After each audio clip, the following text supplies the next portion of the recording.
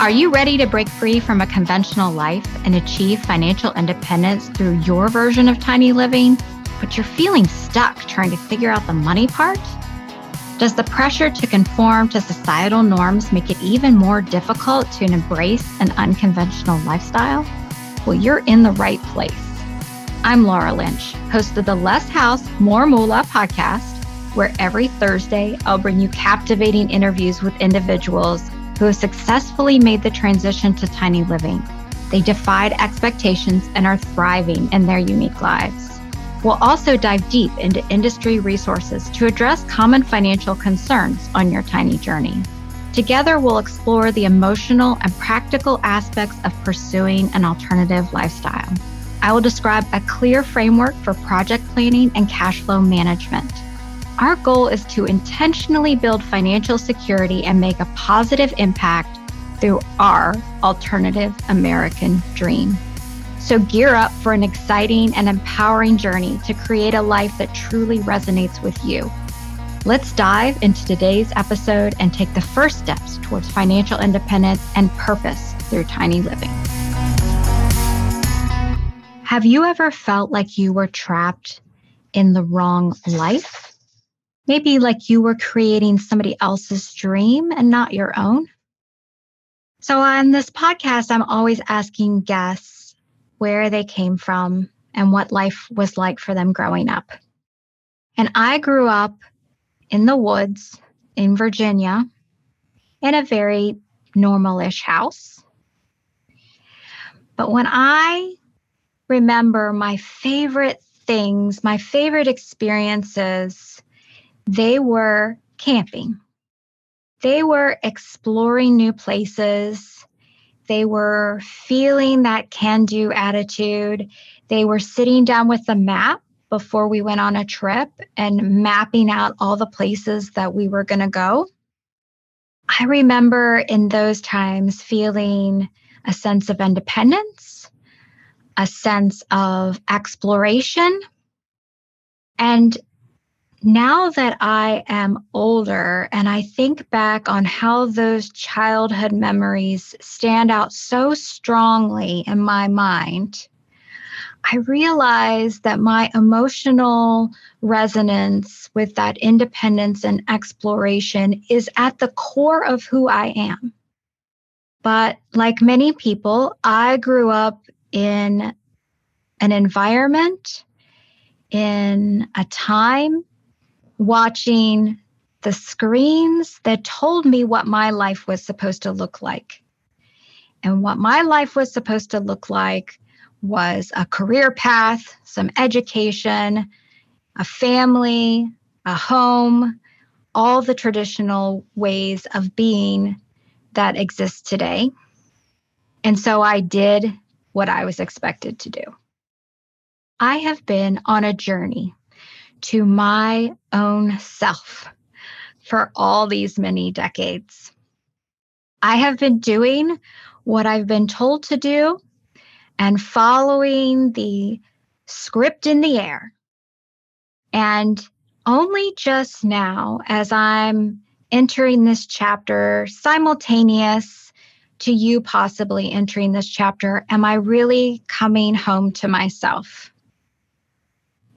I'm coming home to those values, that independence, that exploration, and to my desire to make an impact.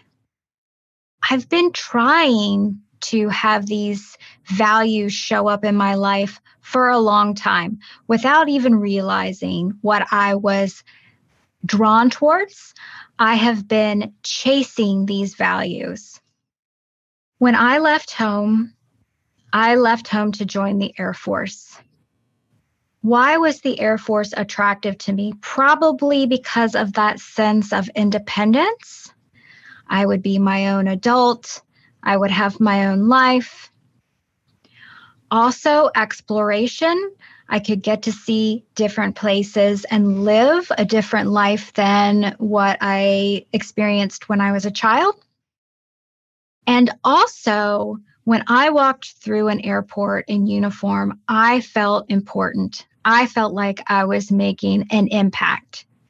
So the Air Force, in many ways, filled some of those needs for me.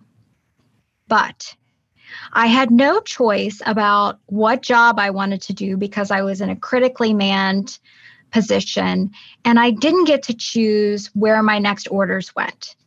So I didn't get to pick the places that I really wanted to explore. I had to go where I was told. And my first husband had to also go where he was told, which meant that we were separated the majority of the time that we were together. And this was really, really hard. So following the Air Force, I did what I was expected to do. I figured out a career transition. I got myself started in the corporate world, and I bought our first home. I bought the Home Buying for Dummies book and studied up on all the things. And so when we shopped for our home, I understood how all the parts and pieces of it worked.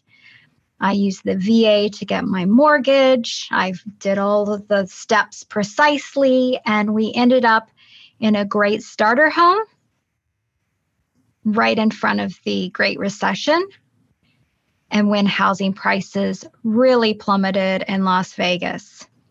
This happened at about the time that my marriage also fell apart. So there was that huge anchor of the house and the relationship, and my career was positioned in a place in a geography that I didn't want to stay in. It was all just a lot of chains holding me in a place that wasn't going to work. So my divorce changed, of course, the whole entire course of my life.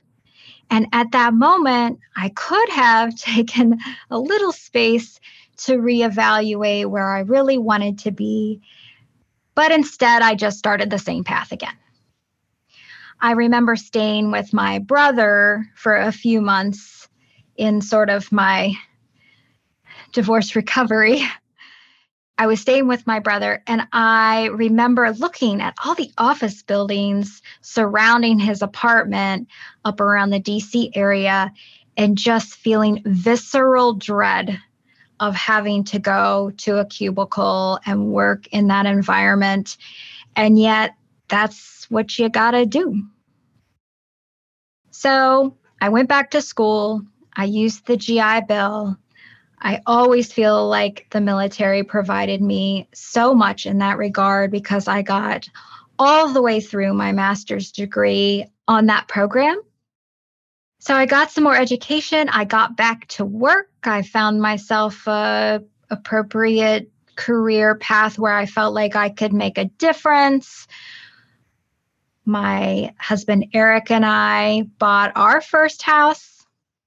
Then a few years later, after we had renovated it, we turned it into a rental home and we went and bought a bigger house with more land, a place where I could be closer to my rural roots and grow some things and have some animals. And everything seemed to be following the appropriate path. And yet it doesn't have the flexibility. That path doesn't allow me to start something new or change direction or move to a place where I want to live. It's kind of a trap.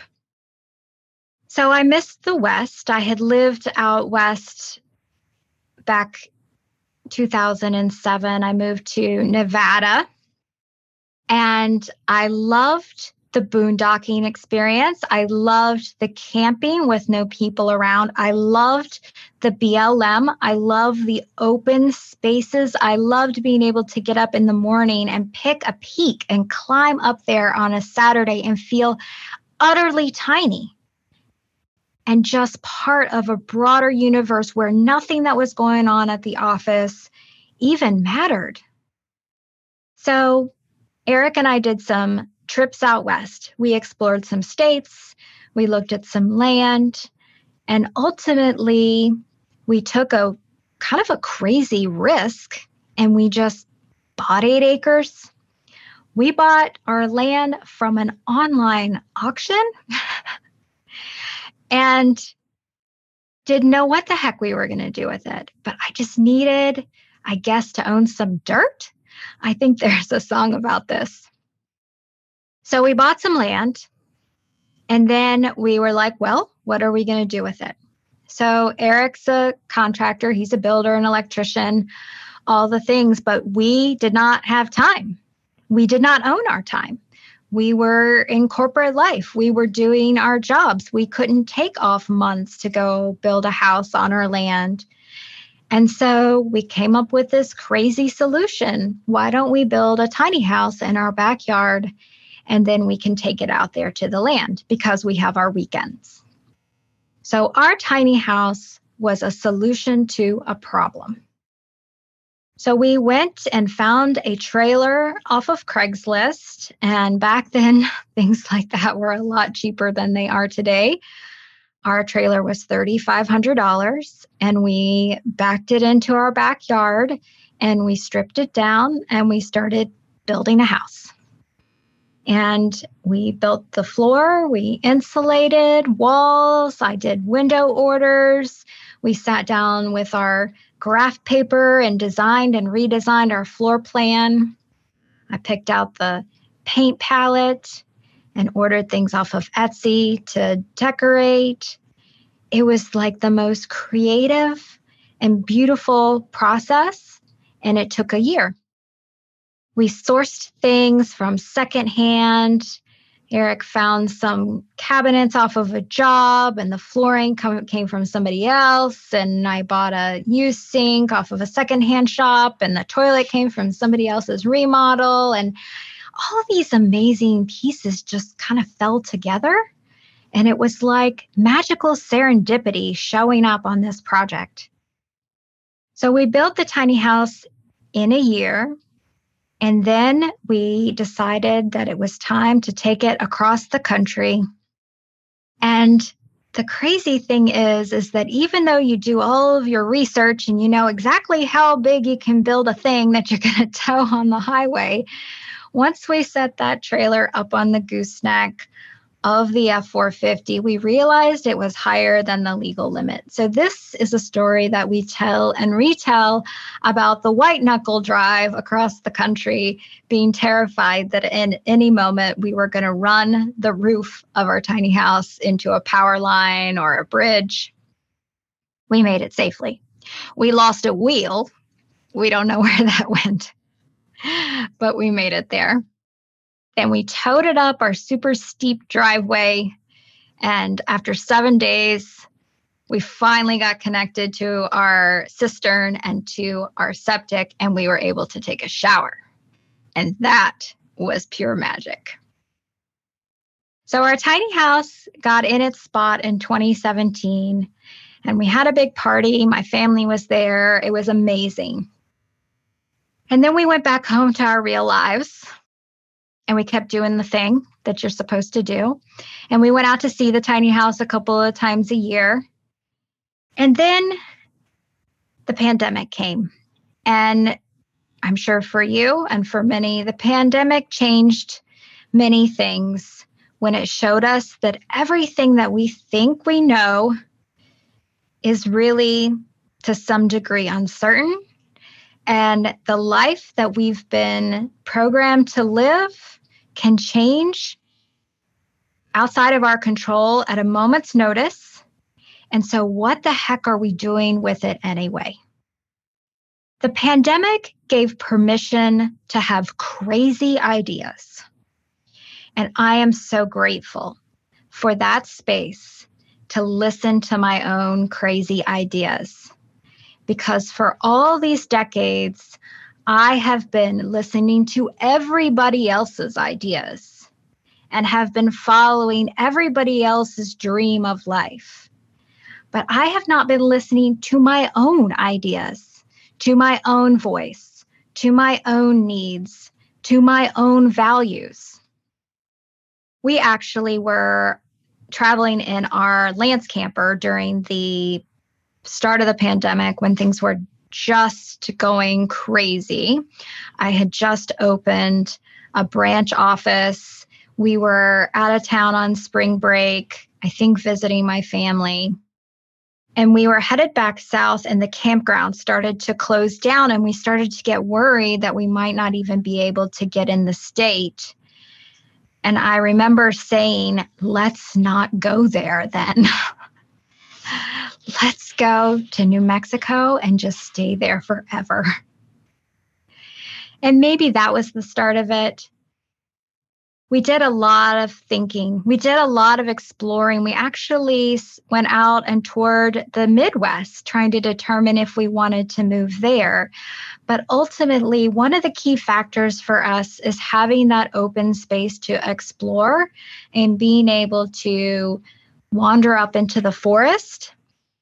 And the Midwest, as with the East, the land is owned. It's privately owned because of the farmland. And so it's only when you get out into land that is, quote, useless, that you really get to be deeply rooted in the quiet and the exploration of the openness. So 18 months ago, we outlined a 30-month project plan. The timing of our tiny house pivot, it started based on my stepson's high school graduation. It's gotten moved sooner because of some of the harrowing things that happen when you live in a pretty urban place that remind you that life is short and that you really need to get on with the business of doing your life your way. So 18 months ago, I put up a calendar on the wall, a 2-year calendar, and I took sticky notes and I wrote 3 big rocks, 3 big things to accomplish every month for 2 years. And that is how our project plan started. And it is hard to get started. It is the hardest part, getting started, but it is also hard to keep focused and to keep going on something, maybe when you don't see so much progress or when other things get in the way or when things get hard. And boy, have things been hard for us sometimes. Part of our project was to sell our rental property, our first house that we had bought together, also to sell some land off of our current parcel that we live on. Both of those things have been inordinately frustrating due to the changes that have happened with staffing shortages and the building going on where we live. And it's been really hard. There has been a lot of follow-ups and a lot of persistence and just a lot of grit to get through some of these complexities and figure out what is the process to do that and what is the, what are the steps and how do you remember what you last did and what you next need to do. So it has been a huge project. But before we could even get started on the project, we had to make sure that we were on the same page. And Eric and I are very different people. I have picked up and moved every few years when I was in the military, whereas he's been a more rooted person and he has a lot of value in some of his stuff and his tools and his equipment. So minimalism has been a road that we've been working on together.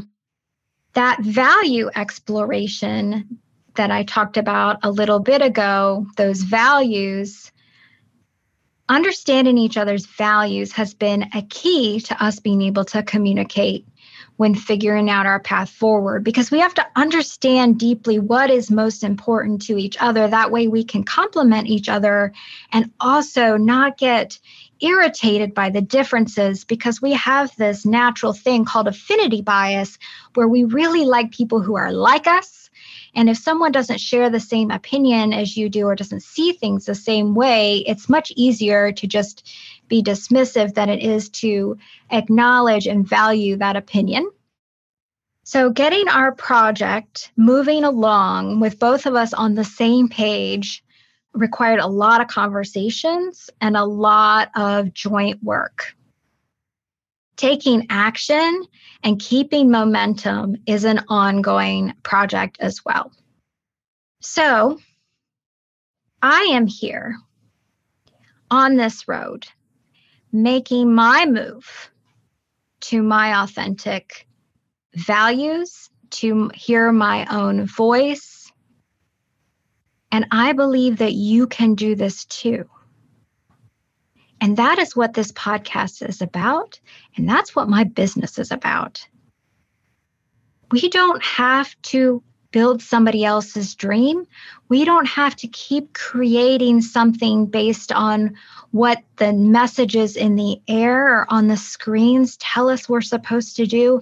We can look inside ourselves and figure out what is most true for us and put that into a project plan. And once we get into steps forward where you feel like you're making progress towards your unique dream, it is the truest feeling for the first time in your life to hear yourself. So whether you are currently a member of the Tiny House community, whether you are thinking about this lifestyle, whether you have championed it for others, I am here to lend my voice to the conversation about the logistics of how to make it happen and how to make the money part actually work for you. Because it's really complicated to figure out how you're going to get yourself into a tiny house while you're still living in your big house, and how you're going to make your career adapt, and how you're going to adapt your family, and how you're going to make sure that over the long term, you're creating that financial security that we're all after, how you're going to create that without home equity, where you're going to live and keep your tiny house for the long term, whether you're going to use it just for a season to accomplish a particular goal. There's lots of different questions about how to make this work for you, and that is what I am here to do, is to help add in the inspirational stories and the new ideas and the practical parts. I am here to help you hear your own voice and follow your own dream. Well, that's it for today's episode of Less House, More Moolah. To access valuable financial tips and resources tailored to your tiny living journey, join our exclusive community at thetinyhouseadvisor.com. Here you'll find a supportive network of like-minded individuals committed to helping each other navigate the challenges and celebrate the victories of embracing a minimalist lifestyle. So don't miss out on the opportunity to be part of this empowering tribe.